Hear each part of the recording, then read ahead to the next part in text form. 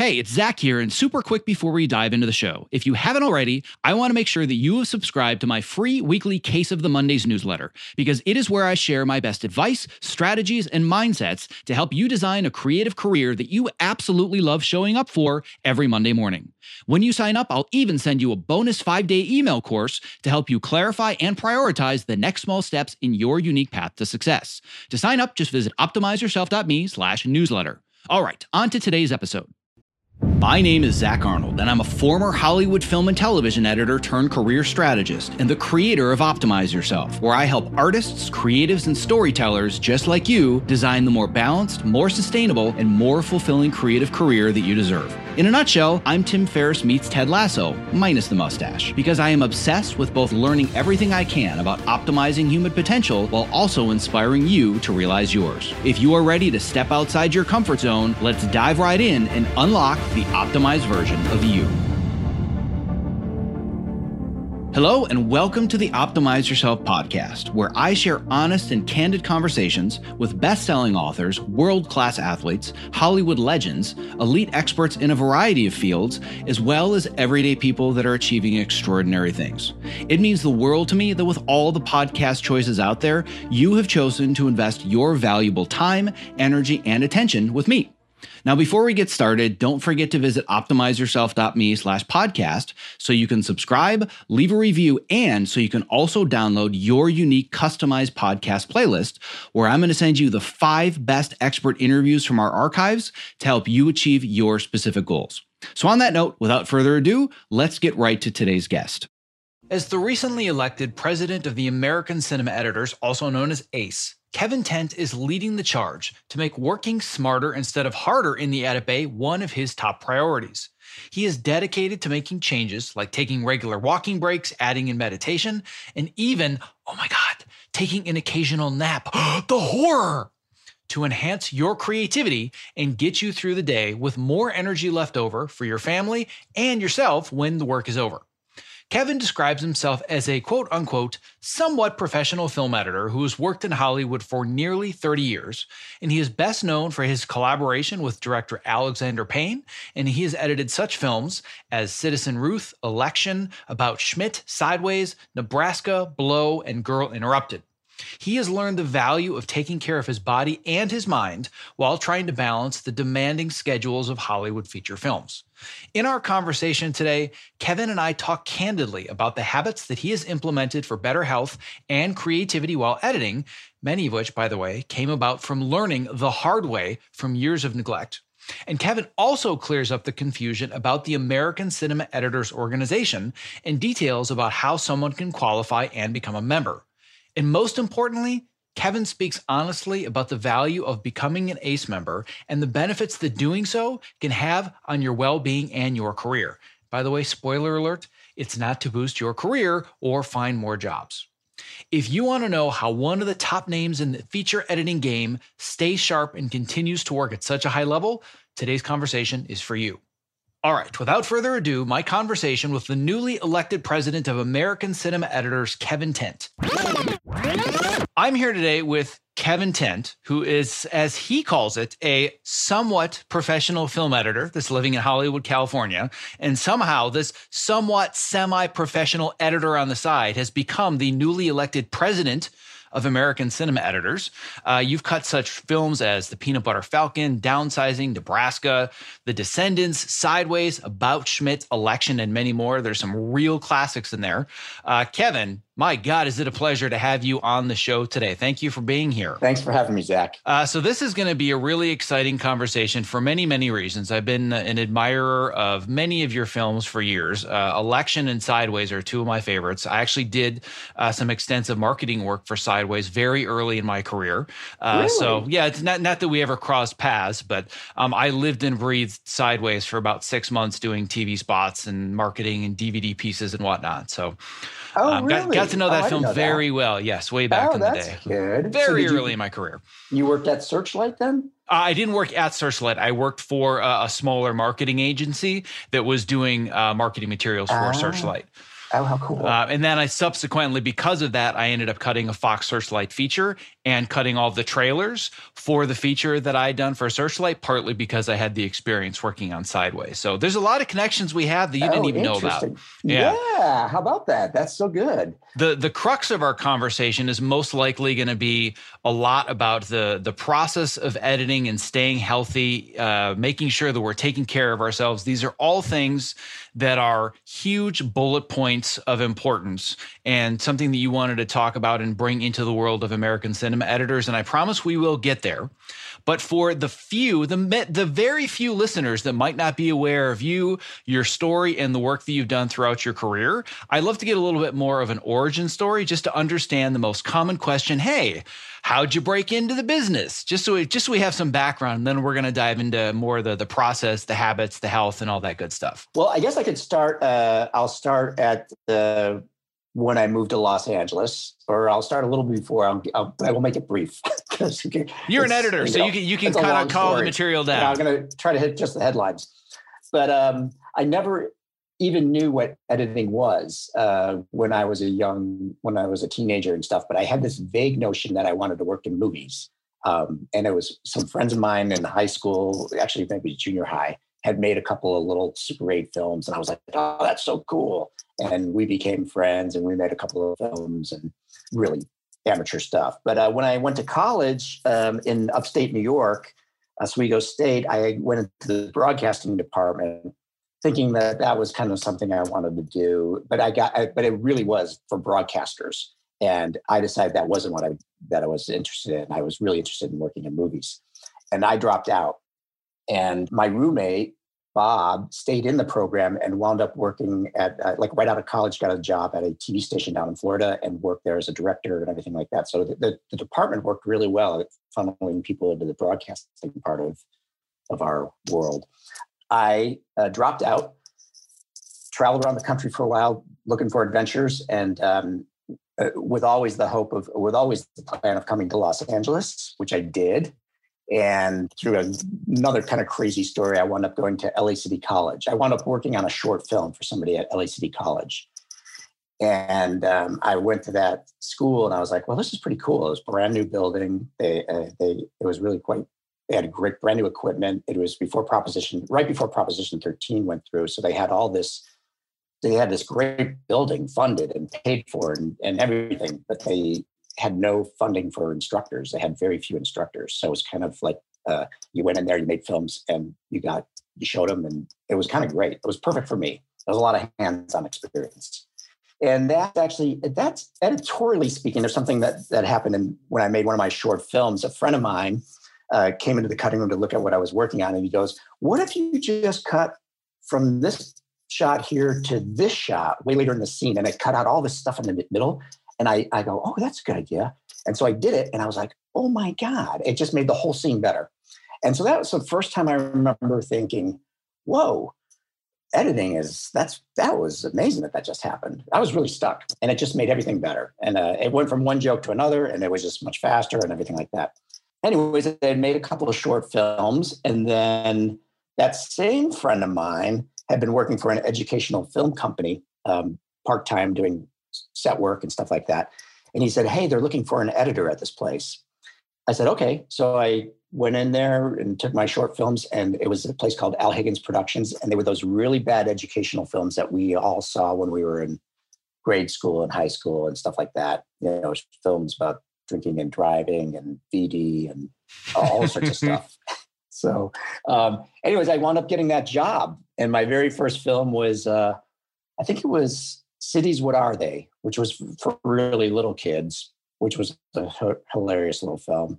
And I always tell people this, the good thing about the job was that it was just me. So I had to do pretty much everything. I didn't cut our own negative, but I did everything else. I had to cut sound effects, cut music, take it to a little mix stage, mix it, then take it to the lab. So I learned all these step-by-step processes that I needed to know for when my next job came up, which was reading a film for Roger Corman.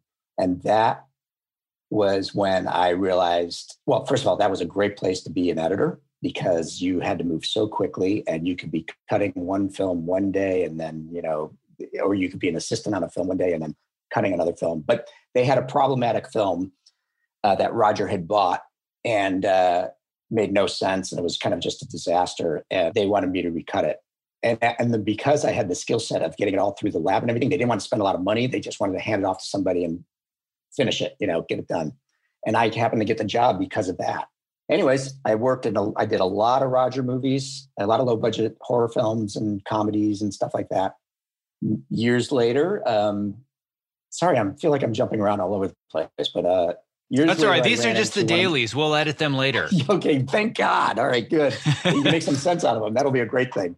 A couple of years later, or maybe 5-6 years later, I ran into Tamara Davis, who was one of my co-students at LACC. And I ran into her at the supermarket right over in Silver Lake. And she said, I said, we kept in touch. And she said, what are you doing? I go, well, I'm still editing. I do this. And I said, what are you doing? She goes, well, I just got my first feature to direct. Do you want to cut it? And right there in the aisle of the Mayfair Market in Silver Lake, I said, sure. And anyways, that movie was Gun Crazy. And it was the first early independent film that kind of became like a hip thing. Like I remember friends of mine in New York had actually stood in line to go see it. And then they called me up and said, oh man, I can't believe it. We saw your movie. That's so cool. And it was the very beginning of this kind of what we now have our independent films. And it was really a good film. It's actually really good and super low budget and everything like that, but very good. Anyways, then a couple of years later after that, I got a call from Alexander Payne, who was looking for an editor for his first movie, Citizen Ruth. He got my number from a mutual friend of ours who was also a student at LACC, Carol Kravitz. I interviewed with him and we hit it off in the interview, and I showed him my reel, which had Gun Crazy on it. And I think he had known about Gun Crazy. I think he'd seen it or something, but he loved the idea that I had worked at Roger Corman's. And we're basically the same age, and he's from Omaha and from Buffalo, New York. They're very similar. I don't know. We had similarities that we sort of connected. Anyways, he asked me to cut his first film, Citizen Ruth. And I have to say that's when that film and then when we did Election, the next film, really sort of launched my career and it basically took off, especially after Election. Anyone who had anything to do with Election, the composer, cinematographer, everybody got a career bump from that. And, you hope you have a film like that. And I didn't know it at the time, but that was the one that was going to pop out and do some business. And we worked really hard on it. We worked a really long time on it, but I had no idea. I mean, I loved it, but I had no idea it would become a hit, or I guess if you call it a hit. It wasn't a commercial hit, but it was certainly. I put it in the category of classic. Election has now become a classic. It's not just a hit; it's a classic. Yeah, had no idea that would be the case. Although I did go. This was an interesting thing. I did go to there was a theater on the corner of Melrose and La Brea, and it was playing there. And I was standing in line to go see it, and it was night, and this car drove by, and this is true. And this guy leans out the window with a bunch of other guys in the car, and he's just yelling to the people in line, great movie, great movie. And I was like, is he talking about Election? I was like, that's funny. It was kind of a funny thing. Yeah. And then after that, really basically after that, my career kind of took a huge bump. And right after that, I had a run of I thought really interesting films. I went right into Girl Interrupted with Jim Mangold. That was a totally different film, full-on drama, which I loved. And I've been very fortunate, and it's just been a kind of a fluke in a lot of ways. But I mean, I've sort of semi-guided along, I suppose, but I've always tried to do some comedies and then try to throw some dramas in there, just kind of mix it up so you don't get pigeonholed into one genre, And I've been fortunate in that. I mean, some of it is up to me, but a lot of it's been luck and just the way the cards have fallen. So, that was a really great film to do. So in 1 year, I had Election come out and Girl Interrupted. Alexander and Jim got nominated for Academy Award for the screenplay. Angelina Jolie won an Academy Award for Girl Interrupted. So all of a sudden, I was getting more calls than normal. So all of a sudden you were an overnight success. Yes. It happened like that, right? 10 years. And that's what I want to point out. There's going to be two very, very different audiences that we're going to speak to today. The first audience that I want to talk to is going to be those that are still working their way up the career ladder, that are so frustrated that they're working on stuff that nobody's watching. It's not very good. And what I tell people over and over and over, if you want to be not just a good editor, but a great editor, you've got to work on bad stuff, because nothing makes you a better editor than solving problems on set with lack of coverage, bad story. And you've got years of being in the Roger Corman camp, which, as we all know now, is like the breeding ground for some of the best talent, because you're working on really challenging material. So true. So true. It's really true. Yeah, really, that's 10 years. What I just said was 10 years from when I got my first feature film, which was Emmanuel 5, which was done at Roger Corman's, to, let's say, Citizen Ruth. Maybe that's 9 years for Citizen Ruth, but by the time an election comes out, it's 10 years, 11 years. So, and I worked on tons of ridiculous. I mean, I started out in educational films, believe me. I didn't even call myself an editor. And it was a producer who wound up becoming quite an established producer once, told me, he goes, I was like, well, I'm still cutting these educational films, blah, blah, blah. He goes, well, you're an editor. I'm like, well, no, not really. They're just educated. He goes, what do you get paid to do? I go, edit. He goes, you're an editor. I was like, okay, thanks for making me think about it that way. But yeah, you're talking to me. For 4 years, I cut ridiculous, bad educational films. I mean, so it takes a long time. And then I started doing the features and, cutting anything I could. I just would, I would just constantly be cutting. And I always tell people, young editors, that too, even if they're frustrated and stuff like that, just keep on cutting stuff, just get more and more experience. At least that's how it's worked for me. So, and I think that's how it works for most people. It's funny. I just had this conversation in a previous episode that I recorded with somebody that said there's always going to be this 1% of editors that just hitch their wagon to one director and they get lucky and that's their whole career. And on the surface, I'm sure people have said more than once, oh yeah, you're Alexander Payne's editor. Right? Oh, yeah. Must be nice. Must be nice to just have all the jobs handed to you. It's like if you do 3.5 minutes of research on IMDb Pro, it's pretty clear that that's not the case with you. And yes, you did hitch your wagon to Alexander Payne. You've had the luxury of being able to edit multiple films of his, but that's because you've earned that right. But my guess is most of the conversations you have, your story starts at election. And then you talk about it from there. And so many miss all the struggles and all of the challenges and the educational films and everything else before you became the overnight success. Right. It's so true. Absolutely. Yeah. Oh man. A lot of them are not even, I clean up my IMDb page every once in a while because I'm like, well, no one cares about that movie, I love that you left Emmanuel 5 though. That takes some courage. I love it. And Frankenhooker, which is a movie that I used to say there's something to offend everybody in. Yes, I left that out there too. That was so funny too. When you used to go to job interviews and you actually had your resume and everything, I would go in, I would sit down and I would watch the people go like this. I could see they're reading. And then they go down, they get to the bottom and they go, oh, you cut Frankenhooker? It almost always happened. It was very funny. I love it. Yeah. Well, as I alluded to, there are going to be two different audiences that I think we're really going to be speaking to today. One of which, as we've already talked about, are going to be those that are still working their way up, earning their credits, feeling like, oh, am I ever going to get my version of Election? Or am I ever going to get my About Schmidt or whatever it is? And as we've already said, you just have to keep doing the work, keep honing the craft, keep getting better at your skill set. But I think the more important audience to speak to are both those people, but more importantly, those that have gotten closer to where you are at your level. The reason I want to talk to them is not so much about the craft, because they're already doing what you and I are doing. It's how you're doing it that is so important. And that's the conversation that I think is really the most important one. So talk to me about how you and I first connected and what's really important to you as the new president of the American Cinema Editors. Well, I think one of the things that, and it's taken me a while to kind of evolve to this place, is just that staying healthy, both mentally and physically, while you work so hard. And also I started out on film, which was very physical. You were constantly getting up, reaching, pulling, putting reels on, you were all day long, you were moving. Now all of us sit. Well, I'm sitting now, but I sit and stand. And that's not good. It's just not good and healthy, not good mentally and not good physically. So one of the things I mentioned to Jenny that I would like, one of the things for ACE to start just promoting, I don't even know how to promote it, but I might know a guy that knows how to promote better health in post-production. So I'll connect you with him.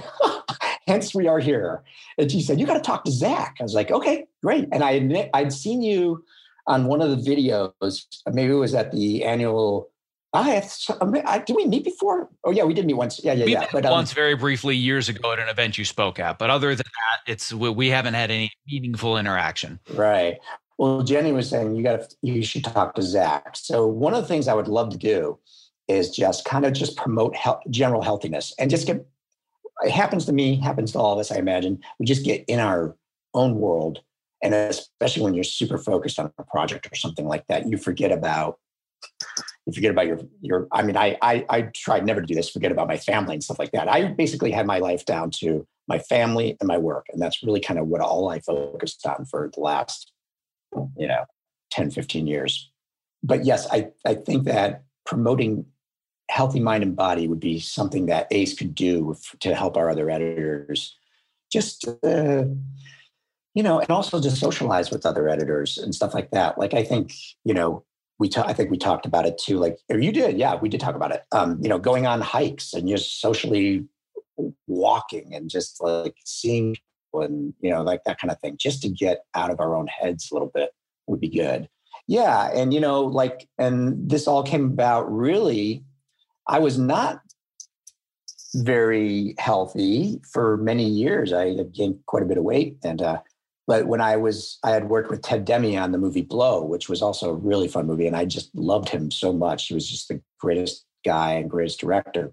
Yeah. And by the way, if anybody hasn't seen Beautiful Girls, go see Beautiful Girls. It's one of my favorite films ever. I loved Blow too, but Beautiful Girls is just a classic. So yes. And Natalie Portman, it is so good. It is so good. And he was such a joy to work with. And I think about him all the time. He's actually influenced my life all the time because he was so positive and so full of life.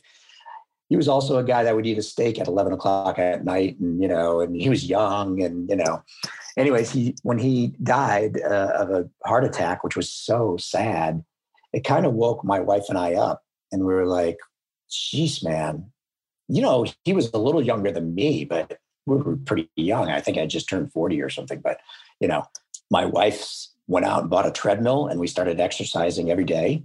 She's really good about it. And then I got a bike shortly thereafter, and I started riding my bike a lot and I find it so good on so many levels, creatively and just physically and just, overall health. It just feels good. Well, as somebody who put in your self-written intro that you're a semi-professional editor, it's kind of your side hustle, editing all these movies. You realize that we don't have time for this stuff, Kevin. Like, this health is something I do during my hiatus.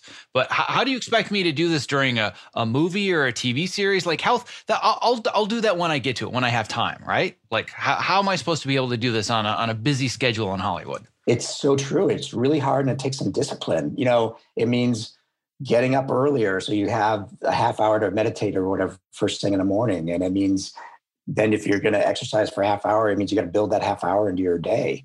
Sometimes I'm pretty much do something every day. It's maybe not as a big workout like riding my bike or, a full hour in the garage, on the treadmill or whatever. But I try to do something. But I don't beat myself up if I miss my morning because I overslept or whatever. Then I'll do it in the evening. I try to do it in the evening before dinner or something like that, if I can, or after dinner or after I'm done working. So, it is hard. You are absolutely right. But I think what happens when you miss it, then you will make time for it. And that's what's happened with me. Like, now I know if I miss my morning meditation, I can feel it later in the day. And I'm like, damn, I should not have missed it. And it's not, again, like I'm beating myself up. It's just become a necessity for me to have that to start my day. And same thing with exercise. If I miss a day of exercise, I just don't feel as good. It's something I really want to do. I think that's what happens in the beginning when you start getting into the routine. It feels like a job and you're like, oh, I've got to go out. And I feel that way sometimes, a lot of times actually. But I think now, at least for me, that I've been doing it for many years, I feel much better. It's like a habit and I feel much better doing it. My sincerest apologies for the interruption, but if you're a creative professional who spends long hours at your workstation, not only is the following promo not an interruption, but listening has the potential to change your life. Because working with a Topomat underneath you at a height-adjustable workstation is a game changer. Let's learn a little bit more from Ergo-Driven co-founder and CEO Kit Perkins, creator of the Topomat. The Topomat is the first anti-fatigue mat designed specifically for standing desks. The real benefit of a standing desk is movement. We found bringing in this cushioned terrain under your feet, your brain just subconsciously engages and you wander around and you get that movement at the standing desk that you need without even having to think about it at all. People will come to me at an event or a panel and they'll say, I got the Topomat because of you. Even when they had a mat, once they used this one, it was a total game changer. We've just heard time and time again that with Topo, we've kind of hit the sweet spot, that it's the right premium quality materials and a right shape, that people are actually getting benefit out of this stuff. You spend more time here than anywhere if you do creative work the way that I do. So I would rather be driving around in a Ferrari than a Ford Pinto. And I feel like this is the Ferrari of the standing mat. One of the things you don't realize is that at a standing desk, your main interface to the world, your body's main interface to the world is the ground. If you're going to invest in anything at that Ferrari level, it should be what you're standing on. Well, my goal is that for anybody that is a creative professional like myself that's stuck in front of a computer for inordinate amounts of time of their waking life, they're doing it standing on a Topomat. So you and I, my friend, one edit station at a time are going to change the world. I like it. That's a utopian vision I can get on board with. If you're a creative professional looking for a simple and affordable way to stay active, energetic, and focused while spending long hours at your height-adjustable workstation, I can't stress enough how important it is to have the right mat underneath you, which is why I continue to share the Topomat as my #1 product recommendation. To learn more about the Topomat and purchase yours, visit optimizeyourself.me/topo. That's TOPO. And I think the important thing here is the idea of it becoming a habit and realizing that it's not going to require effort forever. It's not that it doesn't require effort to exercise, but as you alluded to, you get to the point where you notice the negative side effects of not doing it more than being worried about the effort to do it. And I think that that's a really big point that I want to make for anybody that might be listening that's been doing this for 20, 30, 40 years. And it's like, now I'm supposed to start exercising. Like, oh, it's too late for that stuff, right? Never too late. No, first of all, it's never too late. But I think you also have to understand that it's all about the result that you're working towards and that motivating you. And what's happened because of the diet and the fitness industry and everything else, we believe, well, I'm an editor. I don't really care if I'm not, 34-inch waist and looking perfect. Like, I just sit in a dark room and I tell stories. To me, if you're exercising, eating well, all of these other things, side effects might be weight loss and looking better and feeling better. But to me, the result that we're working towards that you and I have talked about in the past is the creativity. We get paid to make decisions for a living. We get paid to take other people's ideas and tell their stories and package them in a succinct way. It's really hard to do that if you never exercise and you never move and you don't meditate and you eat crap. Your brain doesn't work anymore. So talk to me about some of the side effects that you notice, both positive and negative, when you stick with the habit versus when you don't. Well, absolutely. And I feel for people too, because when I'm here, I am. I don't always practice what I preach, because when you get really deep in the film, or you basically work, you come home, you go to bed, you get up, you go back to work. So it's really hard. But I think, and I don't want to repeat myself, but when it becomes something that you actually really miss, like you said, or you feel it really helps you a lot, if it clears your head, I think it becomes something that you just really want to do, and you make time for it. You make it somehow work. Some of the things that, one thing we talked about last time too, what I find, so I live by Griffith Park, which is beautiful. And so I ride my bike up there 3-4 times a week. Just do my little loop, my little morning exercise loop. Takes me 45 minutes. But a lot of times I'll go, okay, today I'm going to be cutting a scene, or we were cutting the scene yesterday. It wasn't quite working. I'll just put it in the back of my head, put on my headphones, start listening to music, whatever, right up there. Almost all the time, like halfway up, I don't know if it's because of the blood going to my brain or whatever, got more oxygen, I don't know. Like an idea will come to me and I'm like, oh, that's great. Yeah, maybe that. Or some other idea in some other scene will come up and I'm like, oh, we should change that. Maybe we don't need that. You know, I'll be thinking about things, but not like hard thinking, not like how that's my focus. So that's kind of a meditation thing too, I suppose. You know, you're just not thinking about things and thoughts are coming. So, but I find it really helpful. And I find it really good just to clear my head first thing in the morning with some exercise. Just me personally, I think other people feel that same way. And then another thing that I'll mention that, you know, obviously I've worked with Alexander Payne so much, and he's also very health conscious, and he goes for big hikes every morning.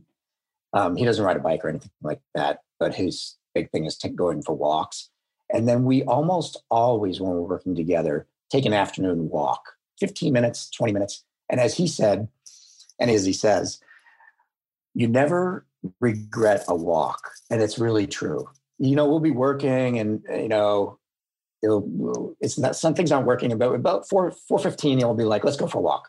And I'm like, all right, let's do it. And we just walk around the neighborhood, you know, just get some fresh air. And it's always super helpful. It also gives you just a little more energy, like just being outside.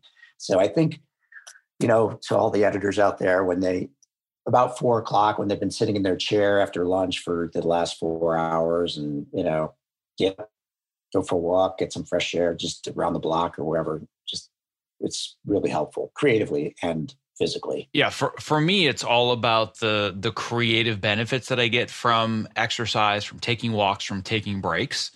I think the problem is that we have this mentality that's been burned into our brains and conditioned for decades, is that as a technician, we're being paid for the hours that we work. Therefore, I'm earning my paycheck if my hands are attached to my keyboard. However, how dare I go out and take a walk, because then I'm not working. But what you're alluding to, it kind of sounds like you're working if you're not at your computer, right? Yeah. Thoughts are coming to you, you're talking, or even taking your mind off of something for a while. You could call it work, because you come back and you might have even though a few minutes away from it gives you a fresh perspective on what you were working on. So it's a plus. But yeah, I suppose if you have somebody behind you with a whip telling you to work, then it may not look like it's paying off, but I'm sure it pays off. And also, may as well bring it up right now, I'm a big napper. I like taking a short 15-minute nap in the afternoon, and so does Alexander, thankfully. So, that is also a big thing, that if you're going to work till 8 or 9 at night, afternoon nap, 15 minutes, literally 15. I'm really good. My brother can do it and I can do it. We can lay down, zonk out, wake up, and get back to work. I don't know if it's a genetic thing or what, but we both can do that, and we both do it. So I think that's a great thing to do too. Now, that's really hard for people to like break away and say, I'm going to go take a nap, but they can go to their car or something, lay down for a second, 15 minutes, or maybe they can build it into their schedule somehow. I don't know.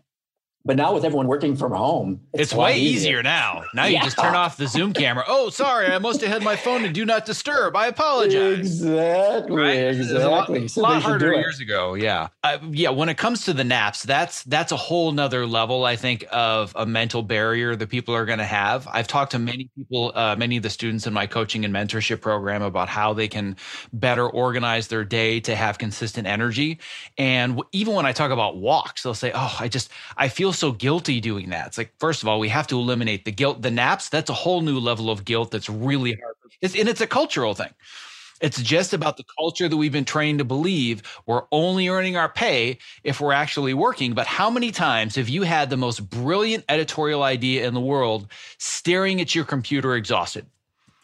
Versus on a bike or taking a shower or taking a walk. All the best creative ideas happen when you are away from your workstation, not in front of it.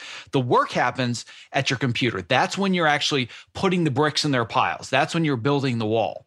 Designing the wall and solving problems, that happens away from the workstation. You can't be creative if you don't get away. It's just not possible. Right. Yeah. I think that's well put, Zach. Absolutely. I think that's exactly right. So the big question that I have for you, given you're definitely one of the more experienced people that I've certainly brought onto this show, have a huge array of projects that you've worked on. You're very seasoned and have been in this business for a long time, and you're now in a position where you can affect change. How do we start to rewire the culture of many of your colleagues and my colleagues that still believe, because they've done this for so long, the only way to do it is to work harder, not work smarter? That's a good question. I think by supporting the ideas that we're talking about and just saying, no, this is a good way to be creative. This is the better way to be creative. Just by, I mean, you can't make laws, but you can guide people and tell them that there are other ways to approach these things. And I hope that we can work together at ACE and do that, just to put it in their minds. Not everyone's going to jump to it right away, but a lot of people might be like, I think they're right, and that they are right. I've thought about that, but but maybe I got to be more proactive myself and make these things happen, change some lifestyles. They have to do it. We can't do it for them, but if we say, this is a good thing. It's okay to want to take a walk every day. You should do it.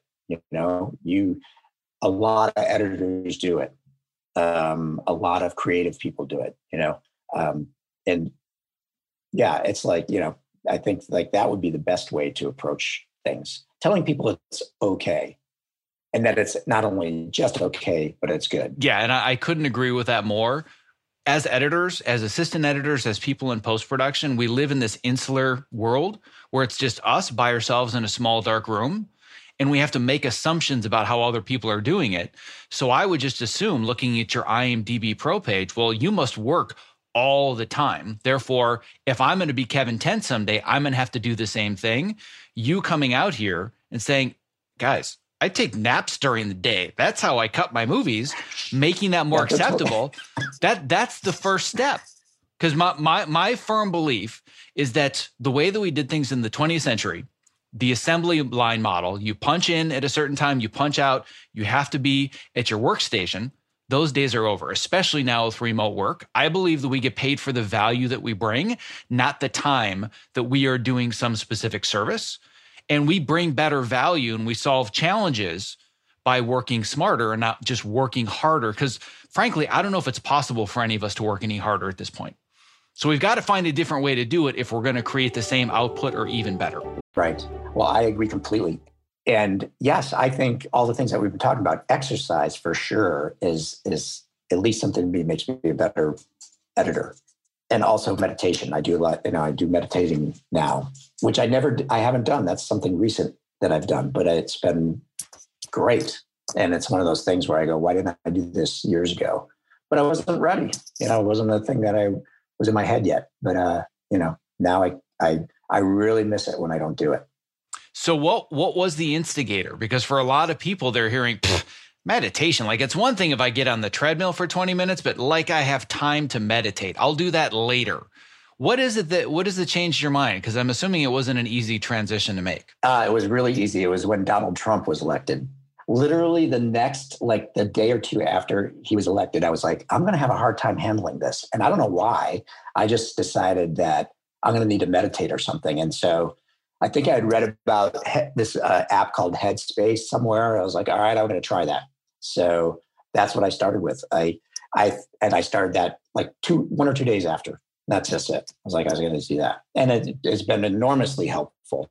It doesn't change what's going on in the world. It just basically allows you to react to things with a little more perspective and a little more calmness, which is what I needed. So, so I did that. I used Headspace for a while, which was great and I really liked it a lot. Then I did like a year and a half of TM, which was interesting just to mix things up. And for those that don't know, that's transcendental meditation. That's one of the favorites that Tim Ferriss likes to talk about. It's good. It was good. And then, but the last couple of years, which I've really enjoyed, is another app called 10% Happier. And the reason I like it is because there's many different instructors on it, and you can switch around if you want to hear somebody else's voice or you want to hear some other meditation prompt. You can listen to it, and they have little courses and stuff like that. And I find it really, so if we hadn't had a shutdown, I was getting ready to go on a retreat. I was like, you know what? It's time for me to go on a meditation retreat, but I'll do that when this all passes. But so I haven't gotten that far yet. And then some people are such good meditators, but I'm still in my early infancy stage with it. Well, I think that the important thing here that you mentioned a little bit that I'll reiterate is meditation isn't going to change the world. However, meditation can drastically change your perception of the world. And frankly, in my mind, that's all we have is the perception of our world, right? If you really want to go deep into the matrix theory, all we have are the sensations and the information that's coming into our brain, whether it's artificial, whether it's real, nobody can actually prove, but you have control over your perception of things and how you react to them.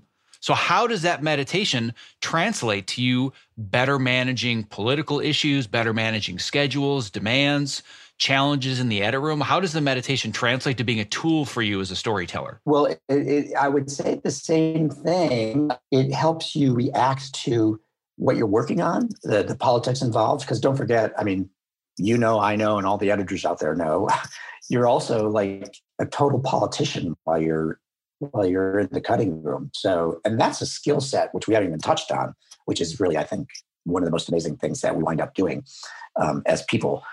But I would imagine it has helped me in that. Although I think because of my father, who was a really easygoing guy, I think I was pretty good with reading people in the room and the editing room and able to, make things work with people, I think. But meditation has definitely helped in that, where you just are a little less reactive, think a little bit more, and then you can kind of come back with what you want to say or how you're supposed to react, So I think it just gives you a little bit of buffer and a little bit of thoughtfulness in what you're going to say or do, in the cutting room and actually your whole life. And you don't really notice it. Like I didn't really notice it again until I miss it now. Like if I don't meditate in the morning and I realize that I'm a little jumpy in the afternoon or a little short, it's probably because I didn't start my day the way I like to.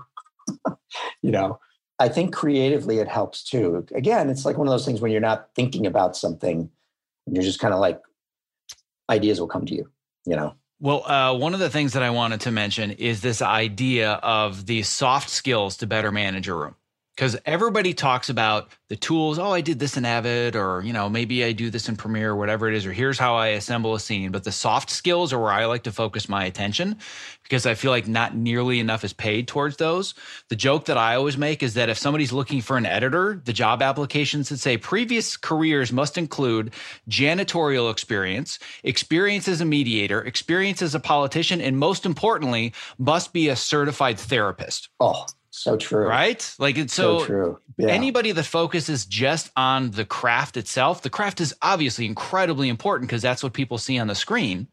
But I believe the editor has to be the one person in the room, which brings us back to meditation, where you can just bring everything in, not immediately react and process and think before you give your thoughts, because you have to be the one that takes all the disagreements and says, I think this is maybe where we need to land. Let's try this. And it takes a lot of those different skill sets. It does. It's really true. It's really true. And that is something that I think is a huge part of the job. I mean, gigantic part of the job. And it's not always easy. You're often put really in a tough jam. And you got to figure out what you think is best for the film, and you got to figure out or show or whatever. And if everyone else disagrees, you got to kind of deal with, they're going against what I think is best. And it gets really complicated and really difficult. And I think that that's probably a skill that maybe a lot of editors already have. Maybe that's why they're wound up in the editing room. I don't know. I mean, but it's something that should be nurtured. And if there's any way, we should talk about it for ACE, if there's any way to kind of nurture that kind of thing in people too, to understand interpersonal relationships or something like that, like how to deal with some of those difficult things. But it is tricky. Yeah, it's a very tricky thing. And I think that the mentality right now is, well, you kind of have it or you don't. But is it something that can really be taught? And the same can be said for networking as well. as editors, as people in post-production, most of us, not all of us, but I would say that the majority are introverts. We chose editing for a reason. You can't take an extrovert, just like the general run-of-the-mill stereotypical extrovert, and say, here's what you're going to do for the next 30 years of your life. You're going to sit by yourself. You might have a window, you might not. You're going to have very little personal interaction, and you're just going to work and generate ideas. I know a lot of people that say, kill me now. Just kill me now. Yeah. For us, it's like, yeah, sure, that sounds good to me. Like the pandemic, globally withstanding everything that's going on for me personally, oh my God, it's been heaven. Because I just get to stay home and do my own thing. And I know for a lot of people it isn't. But as an editor, that's just kind of part of who we are. And then we have to bring in interpersonal communication skills and networking. Oh God, scares me. Absolutely. Yeah. Makes me nervous still. But I think I totally agree. And I think one of the greatest joys about editing is that there's nobody closer to a film or project. It's like you are at the center of it all. However it evolves and however it changes, you're not the only one, but there's really no one closer to a film, except for maybe a producer or director, than the editor, and you have this, I think of it as having a relationship with this thing. And I think it must be how a painter might feel about a painting.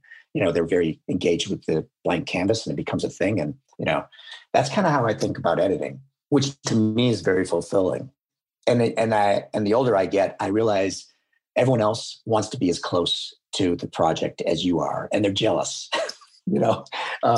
So I always feel that way. I can tell. I'm like, oh, they wish they were as close to this project as I am, or, as we are as editors. I have spent almost 10 years now raving about how much I love my TopoMat, and I have finally discovered what I now consider the TopoMat of desk chairs, the Core 360. The Core 360, spelled QOR, is designed to keep me constantly moving while seated in an upright and balanced position. To learn more about how it works, let's hear from Core 360 founder Dr. Turner Osler about why he created the Core 360 active sitting chair. When you sit badly for many hours a day, and that's really what the problem is. It's very hard to make yourself get up and do jumping jacks every half hour. But if you just swap to a chair that requires you to be muscularly engaged in order not to fall off, it's an easy bar to clear. For the procrastinators out there who hear all of the statistics and know how bad sitting is and it's the new smoking, and they're thinking, that's something I'll worry about in a few decades, you're going to feel the effects of having more energy at 2 o'clock in the afternoon or 4 o'clock in the afternoon that day. And that's the whole point. Your core muscles will be stronger. You'll have less back pain. All of this will make you more available for the rest of the pursuits of your life, your kids, your hobbies, your whatever. For those of us who need to practically live in front of computers to do our best creative work, the Core 360 is going to level up your game. Keep your body moving and keep the creativity flowing. To learn more and purchase what I consider to be the TopoMat of desk chairs, please go to optimizeyourself.me/core360. That's optimizeyourself.me/QOR360. So let me throw this out there. This is going to be a challenging question that I don't necessarily expect an answer to, but it's a conversation that I've been having for years with quite a few very high-level editors. I've asked this question of Walter Murch. I asked this question of Stephen Rifkin. I asked it of Carol Littleton. If we are closer than anybody else, and arguably you could say that the writer is very intimately involved with the story, the director is, the producer, but we're on the very, very inner circle. If you're going to put together the minimal crew, you need an editor, no matter what, unless it's a oneer. And even then you need an editor. 1917 has how many edits in it? And it's just a oneer, right? Yeah. So you need an editor. So then why, to this day, are we still treated as the technicians we were when film editing began? Why are we not in the conversation about being in the same place as a director or a writer, where it's not above the line as opposed to we're just the bricklayers? Why do you think that is? That's a good question. I mean, I think it's gotten better, but maybe I'm wrong. Maybe just for me it has, because I think editors are much more respected now than they were even a few years ago. I think probably one of the reasons is because of a lot of the things that Ace does, but it's just one of those things. I mean, it was considered more of a blue collar kind of job back in the days, which kind of was, I guess, and I think now maybe the stakes are higher. So some of the bigger films and projects have, want to get the artistic integrity from an editorial perspective. So they bring in, editors that treated more like artists, I guess. I think now more so, not enough yet, but I think editors are being considered similar to writers. Well, no, writers are a little higher up on the food chain, I suppose, but it seems like it's coming. It seems like it's getting better to me, but not where it should be. But me personally, I'm very lucky because Alexander Payne is a huge believer in editing, and he's a real filmmaker, and I think he just understands the power of it. And he treats all his people on all his films with a lot of respect and wants your input and everything like that. And that's how our relationship has always been. So now when I go into other films, most of the time that's what the relationship's already set up like that. I'm not there just to push buttons. I mean, sometimes it happens, sometimes you just, okay, well, if that's what they want to do, you got to do it. But so I'm not sure I answered the question yet, but I think it's getting a little better, but it's not there yet. And its causes, all I can think of is that the film industry used to be just more of a blue collar industry. And now it's in the last, let's say 50 years, it's evolved more into a different kind of industry. Does that make any sense? It does make sense. And what I found really interesting about your answer, you may not even realize that you did it, but you said, well, editors, and writers, oh, wait, no, hold on a second. The writers are still above us. And in my mind, if there's an equivalent, the directors, of course, they're the ones that are running the ship, right? They're the captain. Right. But to not at least be on equal standing as a writer when really we are the final digital writers, the logic of that doesn't add up to me. I'm not taking away from the writers. I'm not saying that they shouldn't be where they are. They deserve to be where they are. But we're essentially doing the same thing with different tools. So I've never really understood from a logical perspective, why are we not treated at the same level as far as above the line, as far as the protections that we have? That's never really added up to me. And it seems to me if there is something to work towards, we should be in the same conversation. Should we not? Yeah. I guess probably because editors come in, in the clinch when the script is not good and when the writing is not good. That's when editors really prove themselves. And maybe because of that, we're kind of like it's a last minute thing. I don't know. I'm not quite sure why it is. My belief is, and this is where I think ACE really comes in. Like you said, ACE is a big part of sharing the information about what editors actually do. It's really easy to judge good or bad writing. Yeah. You can see that like this project is what it is because of the writing. The dialogue is crisp. The structure is great. And most likely that was on the page. Sometimes it isn't. Sometimes the writing wasn't so great and the editor came in and fixed the writing. But guess what? Nobody knows that. We are the invisible artist. So it's much harder to put us on the same level as a writer when most people watch the Oscars and say, what does the editor do again? Right. Everybody knows what the writer does. Everybody knows what the cinematographer does. But when there's editing and sound mixing and sound recording, they're like, what do these people do? Right? Why wouldn't you just treat us like a below the line blue collar worker if that's the perception of our role? Yeah. Maybe what ACE should do is release projects before they've been cut and then after they've been cut. I've always been a big believer, and I don't actually think this, but as a side note, that when you submit for awards, you should have to submit your editor's cut, right? Before anybody jumps into it. And then you're like, oh, okay, now I see where this started. But anyway, that's a whole side conversation. So the last thing that I want to ask you, specifically as the president of ACE, I had this conversation a while ago with Stephen Rivkin, but I'd like to refresh it for anybody that's listening. What is ACE? How does it work? And if it's something that I want to be a part of, how do I get in? I get this question all the time. And there's a lot of misconceptions about what ACE actually is. Well, you know what? It's an honorary society. It started back in the 1950s where a bunch of editors said they were not getting treated well. They wanted to just elevate, like, what do we do? No one knows what we do. And I imagine back in the 1950s and early television and everything, it was all assembly line, So they wanted to elevate what we do. And it is it's a craft, but but we raise it to an art form so many times. So we're artists, we're craftsmen. So really what ACE is an organization of editors that have gotten together to promote what we do and also just to socialize and just to see each other and just to commiserate and just have a where there's so many of us now and more than ever, just to have a community so we can talk about ideas and promote what we do.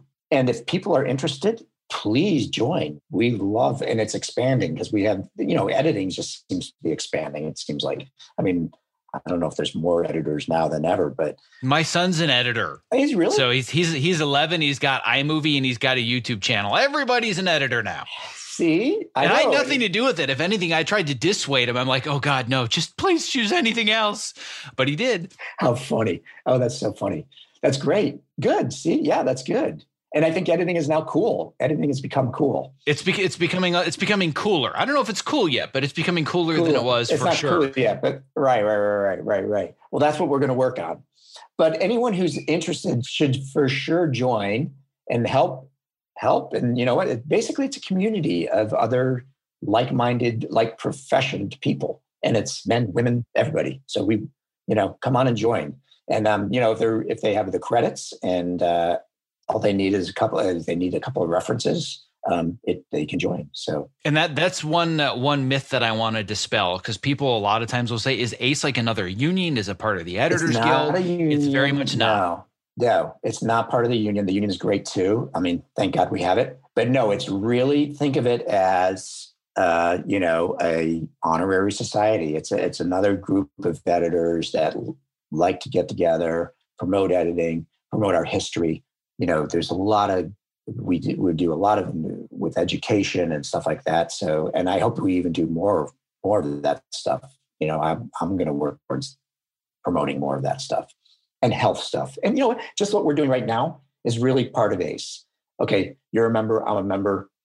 We want to promote health and well-being to editors because they work so hard and they got to, let's keep our heads on straight, and stay healthy. So this is just here's a perfect example of what ACE can do and what we're trying to do with ACE. One notion that I want to misspell is the idea that, just come join, because it's the barrier of entry isn't anybody can just go to the website and say, I enter my email address and I'm a member of ACE. Right. Some people are very confused about what does it actually mean to be a member of ACE, see the credits on TV or in the movies, whatever it is. So if somebody wanted to join, what are kind of the minimum barriers of entry just to be considered and be a part of this group? Well, you should. I think most people join when they've had some experience. They've been around, they've been editing for a few years. We have specific benchmarks that they have to meet.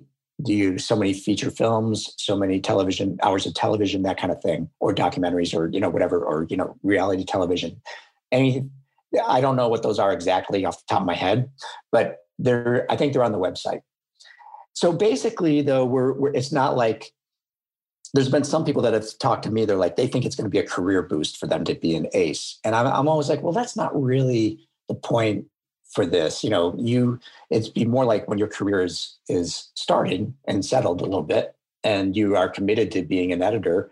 Yeah, then it might help your career. I don't know if it does or not, but I don't think people hire people just because they are members of ACE. But so we definitely are looking.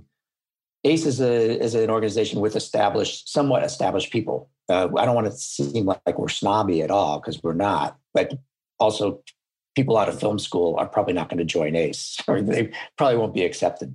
And and we're there. You would need a couple letters from established ACE members, and basically you submit your application, you have an interview, and then you're voted on to join or not. So. And we rarely, if anything, we just tell people, you know what, we love you. We can see you have a great future. Please hit us up again next year or 2 years from now when you have some more credits. That's really the only reason that people are ever turned down. And it's never turned down for good. It's turned down just for, till they have maybe a little more experience. So we're looking, I guess ACE has got more experienced editors than non-experienced. Right. And I'll be the first to say, just put it right out there, I was one in that category of I didn't get in the first time. Really discouraging. But at the same time, I came in after I'd done my first TV show. I'd done 4 seasons of it, but I only had 1 show under my belt. The meeting went great. I loved everyone. It seemed like it was the perfect fit. It just wasn't the right time. I put in another year of experience, had a new show on my resume, got in the next year. Yeah. That's really the only reason people don't get in. So it's just because just a little more experience, you know? Yep. So, and just to clarify a point that you made, you kind of stole my next question, which is, well, I'm assuming that ACE is going to help me find work and it's really going to, you know, be a big boost on my resume and I now get paid more. I'm like, no, that's going to be a big shocker for you if that's the reason you want to join. Yeah, if you want to join that. In fact, I just had a friend of mine say that not to me, not that long ago. I was like, well, I don't think, and he's been around a while. I go, if you want to join ACE, you should join because you want to just be a part of this, all these other editors. I don't think it's going to get you jobs. I mean, I doubt people go down and look at the list of your credits and go, oh, they're an ACE. It's not grade A stamped on, you know, the side of the cow or something like that. Although maybe it is. Maybe it is a little bit like that. Maybe we need to make it a test where you have to cut sample scenes. And if it doesn't meet a certain benchmark, then you're not ACE certified. That would be so hilarious. We should do that. Yeah, that should be a recruitment video. You get like 2 minutes to cut a scene. Well, the way that my mom put it, because when I was going after ACE and didn't get in the first time and then got in the second time, she learned all about it. And she put it so succinctly to help me understand what it is. After we went through all this, she's like, oh, I think I get it now. ACE is kind of like Phi Beta Kappa for editors. I was like, right. Yes, that totally makes sense. Honorary society based on your past work experience, but you get to connect with like-minded professionals. And to me, I think the most important benefit, if you're looking at it selfishly, there are so many benefits to being a part of the community, the learning resources, the events, the networking. If you're going to be totally selfish about it, I think that having ACE on a resume is a credibility marker that other people that are good at what they do have accepted you into the same group. But other than that, it's not going to get you a higher rate. No studio is going to say, oh, you get a $500 a week bump because you're ACE. They don't care at all. It's nothing to them. But it's a credibility marker that people know, you know what, you've been doing this for a while and you know what you're doing and you're amongst other like-minded professionals that agree with that. Right. Zach, that was so well put. I wish I would have said what you just said. You can steal it, by the way. Going forward, you can steal it. It's all yours. I'm gonna write it down and have it in my hand for the next time it comes up.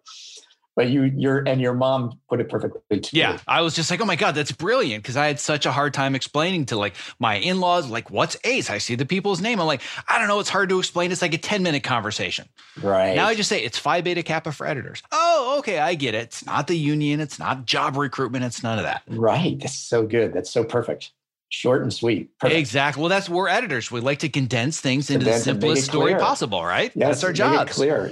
Yep. Exactly. Well, what I would like to commit to, and I know that this is something you want to do as well, for anybody listening, whether you're still breaking in, still learning, trying to get to the ACE level, or for those that are listening that are ACE members, you and we've got some work to do. We're going to be building some new materials and doing whatever we can to bring just a little bit more life into the work-life balance, into the world of being editors and creative professionals. I love it. Let's do it. So on that note, I'm very excited to make this happen.